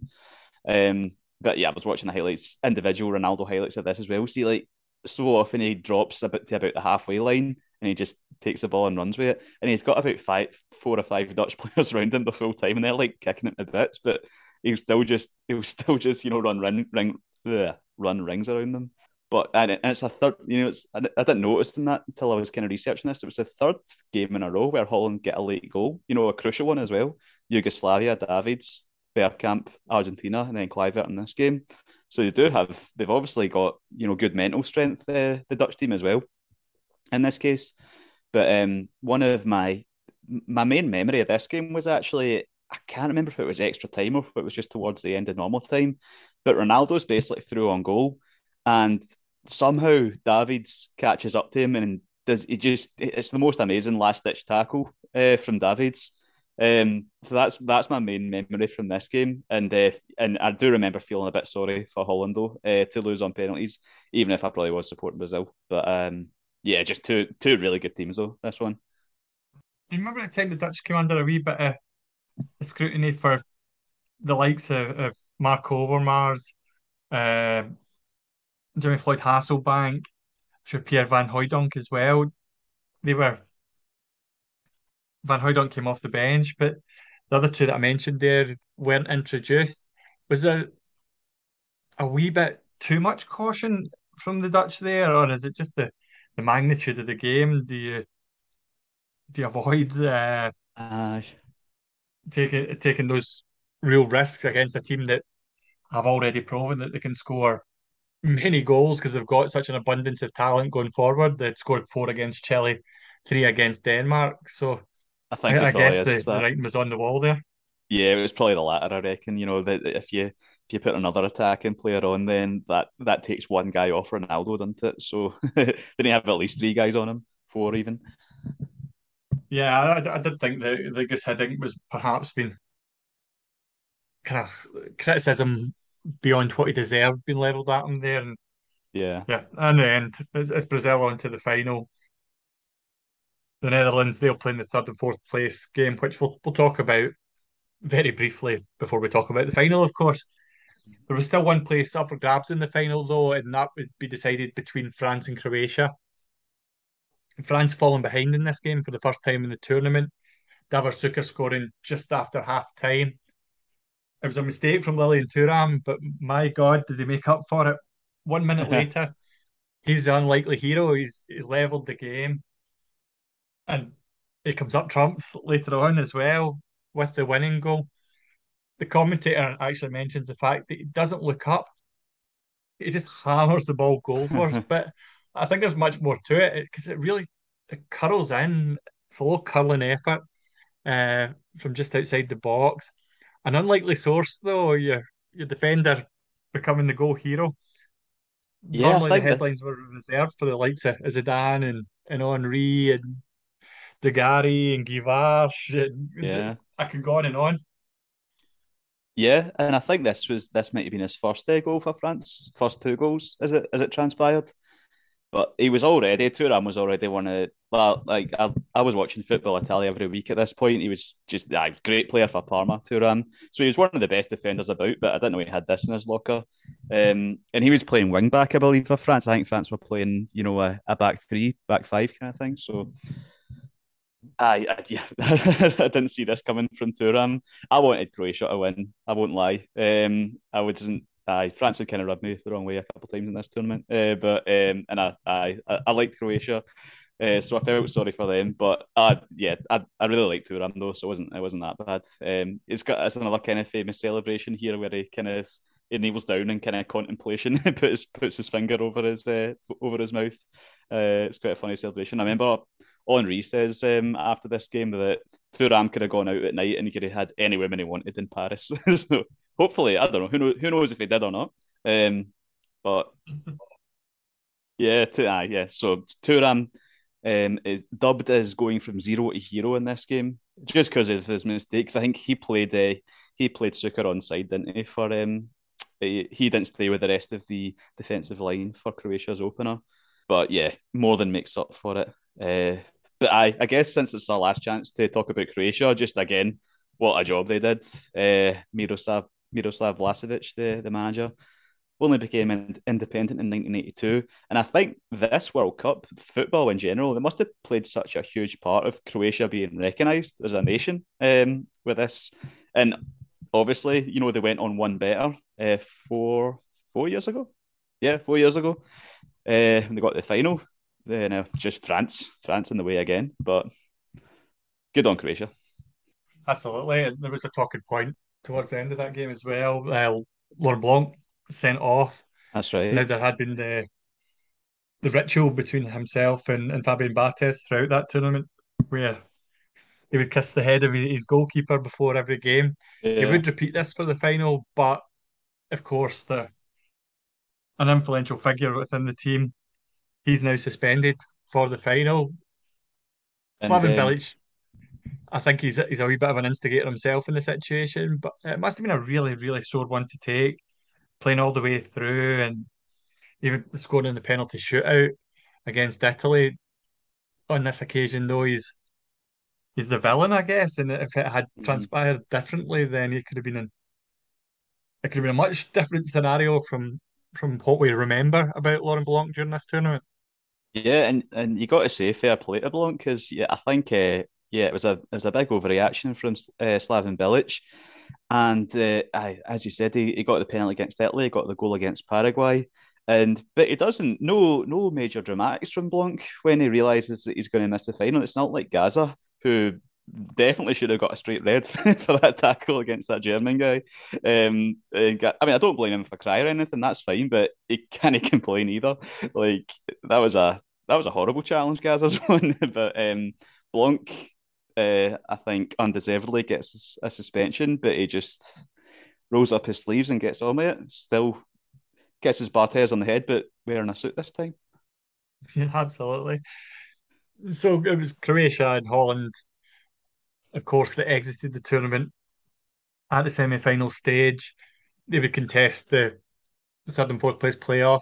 And given the circumstance of Holland's exit, particularly, I don't think it was any surprise that they were a bit subdued and a bit under par for this third and fourth place playoff. Robert Prozinecki put Croatia ahead. Carlos then scores a wonderful goal to make it Mm-hmm. 1-1.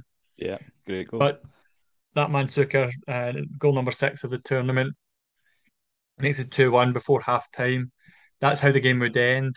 Croatia, you've already kind of given the summary of how good the tournament was, and that can be vindicated by a bronze medal in the competition. Let's move it on to the showpiece event, the final. I've already talked about the tradition of kissing the head of Fabian Barthez. That continued.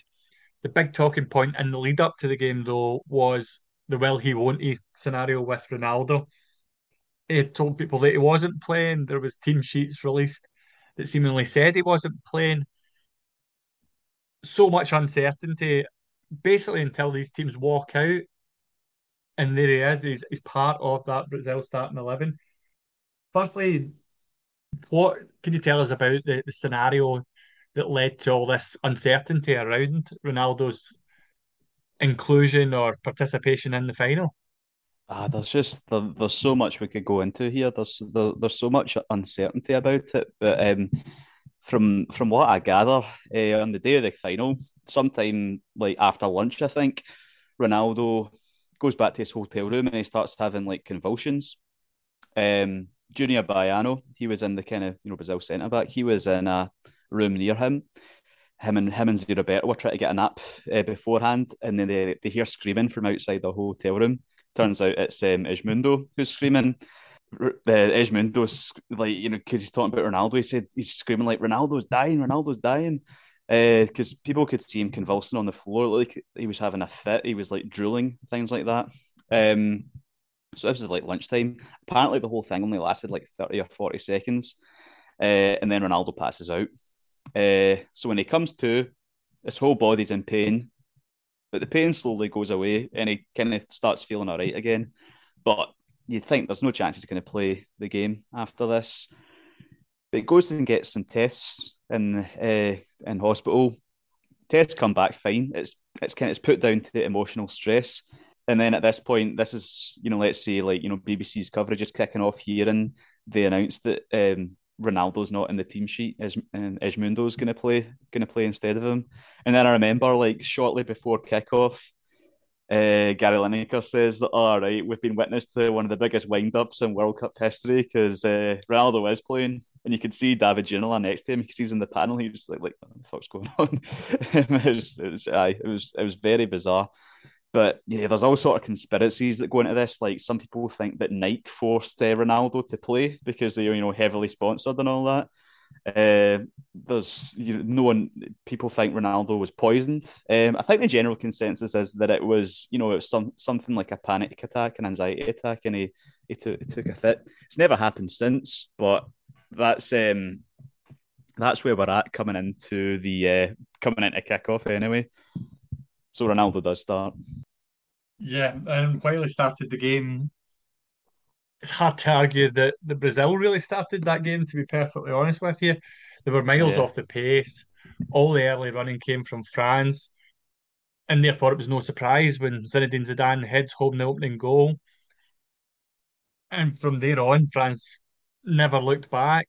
He repeated the feat before half time, almost a carbon copy. Mm-hmm. Before there is a bit of hope for Brazil in the form of Marcel Desailly dismissed for a second bookable offence.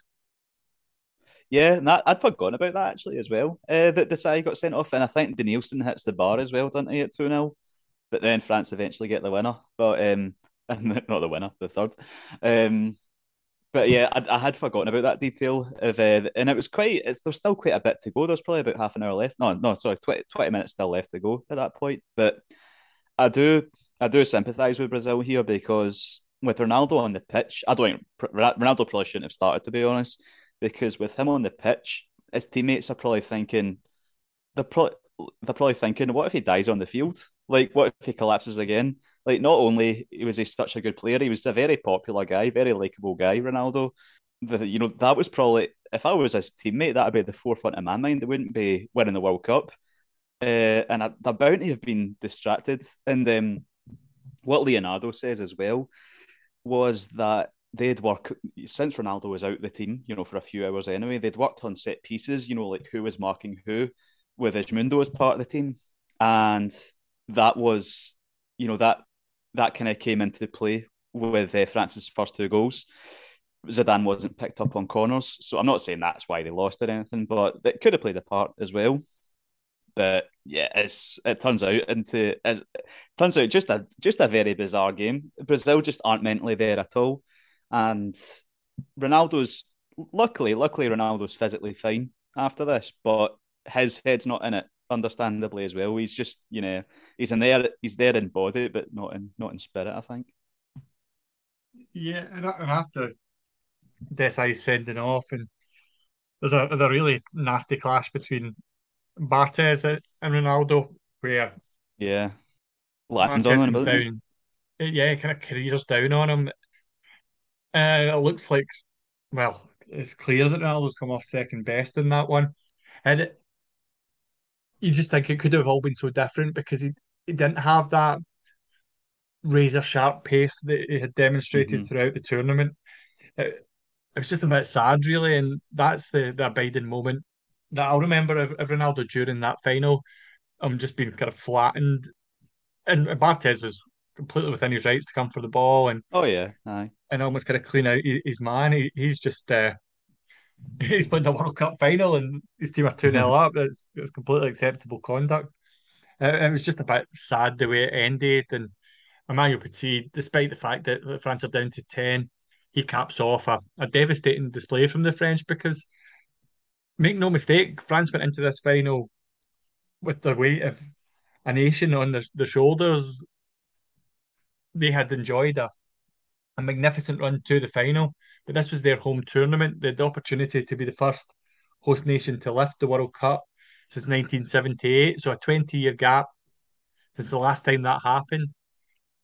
And Greg, there's no taking away from the fact that they totally deserve to win on the basis of this 90 minutes. And I guess when you have had a tournament like they did, where they only had fallen behind for the first time at the semi-final stage, they reacted to that, they found a way to win, and then they show a different side of their game when it came to the final. They thoroughly deserve to lift the trophy following this final. Yeah, I mean, we've probably not spoken about France enough, have we? But they were they were a very good team. I think I think Zidane's impact on this World Cup it's a bit not a myth, not that strong, but I think it's exaggerated due to his two goals in the final. But beyond that, they've got Henry and Trezeguet coming through. I think they've got Pires on the bench as well. They got like Lizarazu, one of the best left backs I remember. Thuram, Desai, Blanc. So it's an absolutely great team. And they were definitely the best team in the competition as well. Brazil were definitely my favourites going in. Like I thought they would win the World Cup. I thought they would win the final going into this as well. But once that drama with Ronaldo happened, I don't think it was ever going to be. But yeah, it shouldn't be lost on us that France and Zidane absolutely played their hearts out in that final and deservedly won it. Yeah, I take your point on Zidane as well. I think that the one thing there's no disputing though is that with the absence of Brazil's talisman, or the kind of physical state of Brazil's talisman rather, Zidane stepped up to the mark in that final, and he was the heartbeat and the driving force of that French side. The whatever the what ifs are in terms of I'm not being picked up for either of the corners in the first half. He's still got to bullet home the headers, and he did that. It was a sad way for the final to be settled at in terms of the circumstance of the final. I feel that some of the talking points moved away from Mm-hmm. the product on the pitch, and as we've kind of exemplified over the course of this podcast, that there was so many memorable moments at France '98. It's a shame that the final didn't bring that many talking points on the pitch, and that's even backed up by the fact that you couldn't recall the red card. Yeah, You that's know what I true. mean? Like, in terms of a red card in the World Cup final, quite a momentous moment. But there was just so many moving parts around this game. Yeah, there definitely was. I mean, I don't want to sound like I'm anti Zidane either. I don't think he'd peaked at this point. As I kind of alluded to before, I think it was him and it was his and Del Piero's Juve team, but I think Del Piero was actually a little better at this point. But see, after France '98, that's when Zidane just kind of took off. Like Euro 2000, he was unbelievable, and when he went to Real, I think he got better as it when he went to Real. So this was his kind of real coronation, I think, Zidane. So I suppose we haven't really lavished the same amount of praise on France as we have many of the other teams who, of course, didn't go on to lift the trophy. What would you say was the legacy of this France '98 side? They went on and captured the European Championships 2 years later, though the World Cup in South Korea and Japan was immensely disappointing and they would drop out at the group stage. But it did spark a real period where the French were completely dominant, weren't they? Yeah, I mean, the legacy of France for me in this tournament was personally, this is when I started taking France seriously as a footballing nation because when, let's see, Euro 96, right? Yeah, they did all right. I think they got the same as in Euro 96, but USA 94 weren't there. Euro 92 went out in the groups. World Cup 90 didn't make it. So, me as a kid growing up, I didn't see them alongside, you know, Brazil, Italy, Germany, Argentina. Like I didn't think of them as a big nation, and I think going into this tournament they were ranked 25th in the world as well. France, Ami Jacquet, he was under quite a bit of pressure as well. The press didn't like him, for being so defensive and things like that, and he kind of pulled out the bag, I suppose, winning the World Cup here. And then I think he did the right thing by stepping down because he was still pissed off at a lot of the journalists for the kind of tough time he gave him before the tournament and during, I think, for his kind of defensive style of play. So he did the right thing. He just got out of there. I think probably a lot of France fans would probably wish Deschamps had done the same after 2018, to be honest. But after this, Roger Lemaire took over, and I think most people would agree that the Euro 2000 team was better than this one. Henri had really kind of started coming to the fore then. In my opinion, Zidane got better somehow, but I thought even though he was in his late 20s at this point, but Zidane just so good. Euro 2000. Vieira was coming through as well, obviously, and that Euro 2000 team was very good. They were favourites, I remember, for 2002, definitely. And then I remember they lost to Senegal in the group stage, and it was all kind of that was done from there. But yeah, this France team is. I think this France team is probably more fondly remembered than the 2018 team. Actually, maybe it's just because there's more distance, but that's the way I kind of feel. No, that's absolutely fair. And we'll talk about some of the kind of general notes or side notes from the tournament. There was a lineup of 16 players that were the stars of the tournament that were announced following that final. The goalkeepers, Fabien Barthez and Jose Luis Chilavert. Five defenders on the list: Roberto Carlos, Marcel Desailly, Lilian Thuram, Frank de Boer, and then Paraguay's Carlos Gamara as well. Midfielders were Dunga, Rivaldo, Michael Laudrup, Zinedine Zidane, and Edgar Davids. The four forwards: Ronaldo, Davor Suker, Brian Laudrup, and Dennis Bergkamp. Now, I had actually copied and pasted that into my notes, and I'm quite relieved that, with the exception of Gamara, I think that we've perhaps to a lesser degree Dunga. We've made mention of all of those players during the tournament. Though, is there anyone that stands out that you think maybe should have made the cut there that's not been named? You think Vieri, wouldn't you? I would put Vieri ahead of Brian Laudrup. Sorry, Rangers and Chelsea, Milan fans, whatever. Yeah, I'd put. Did you say Vieri? No. No, he wasn't in it. No, no. Yeah, I'd put Vieri in ahead of Laudrup. Then that's what I noticed there. That's I don't think that there could be much argument about that. I suppose Laudrup did score a couple of really kind of momentous goals during the tournament, but Yeah, I mean Yeah, nothing, it's nothing against him. Why is he so good, as Jim White once said? But I would go with Vieri, I think, in this tournament. good on both Sedana and Desai managing to pick up a red card Yeah. and still featuring the team of the tournament. Sudan missing 2 games. I mean, again, that maybe alludes to his impact, Outrageous.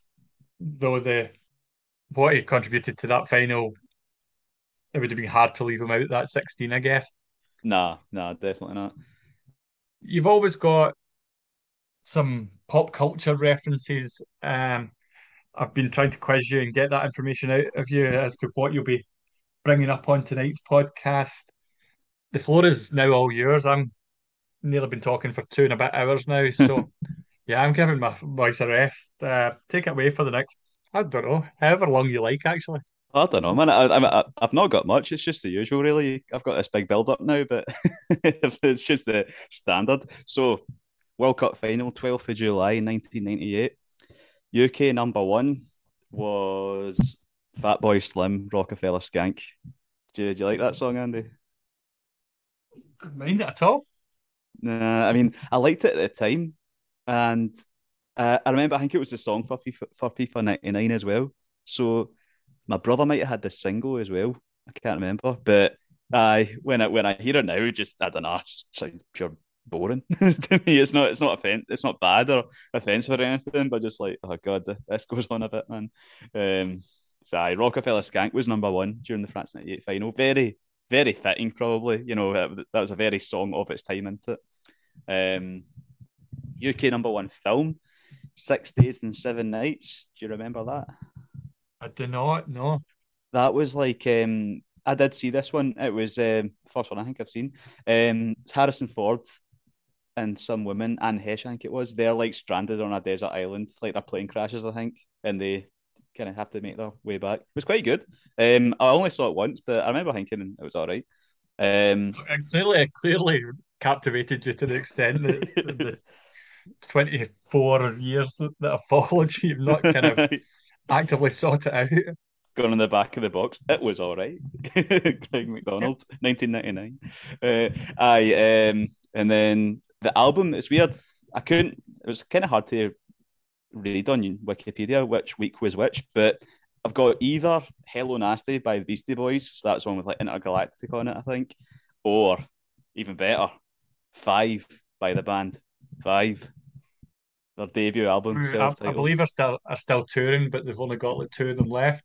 It's the same with S Club 7, who tour about, and there's only 3 of them. Aye, so two, formerly known as Five, then. Which is Aye. just worse in the sense of S Club 7 because they had a kind of youth development system as well, didn't they? They had Yeah, that a was TV aye. show with an aspiring S Club 7, so you would think It's you would Club dip into the Juniors, academy and try and the Ajax model. Aye. that's clearly not been happening, and that's for me where S Club 7 took a dip. I've got one more bit, Andy. I've got so the World Cup final. We're only six for any wrestling fans. We're only 6 days removed from Goldberg beating Hulk Hogan for the WCW title. It's a massive moment in wrestling. That so the World Cup '98 was only 6 days after that. The streak carried on until I remember Kevin Nash beating about a year later or something, a few months later. But that was it's good times, man. '98, love it. In that World Cup, many songs around that as well. You had Cup of Carnival de Life by Paris. Ricky Martin was the official one, but Carnival de Paris to this day still. I was at Hampden for the Scotland qualifiers quite recently, and before both games, right before kickoff, it was incredible to think that I suppose that Carnival de Paris has got the build up to the chorus where it's the bagpipes or Yeah. in fact it is the chorus actually been played in the bagpipes, isn't it?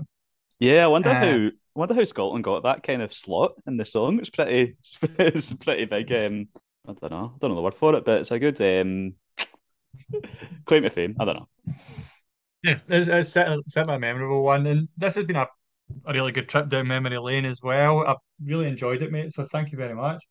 Yeah, me too, mate. I've learnt a lot and I've remembered a lot as well.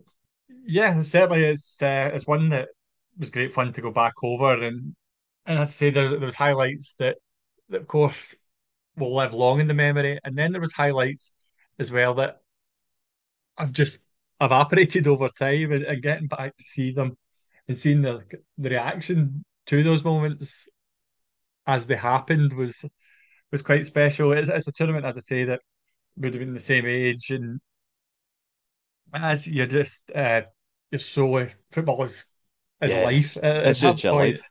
Yeah, you're Uh, like just reading the magazines and that all the time, aren't you? I think we had there was like a World Soccer preview of France '98, and I just I've just read that back to front. I'm just so into the tournament at this time. Just really really good memories of yeah, I suppose that I still get that wee buzz because I'm a sad bastard. But it.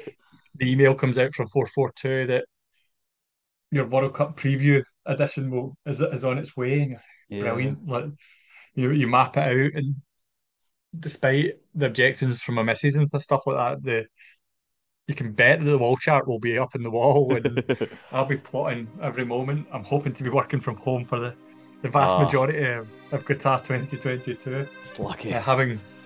having enjoyed much of the Euros last year from the same sort of position. But yeah, it's if this tournament can even kind of lace the boots of France 98, Qatar 2022, of course, I'm talking about here, Hmm. it would be a very, very special tournament. So, yeah, great to look back, and also it's kind of whet the appetite going forward as well. So, thanks again for your company.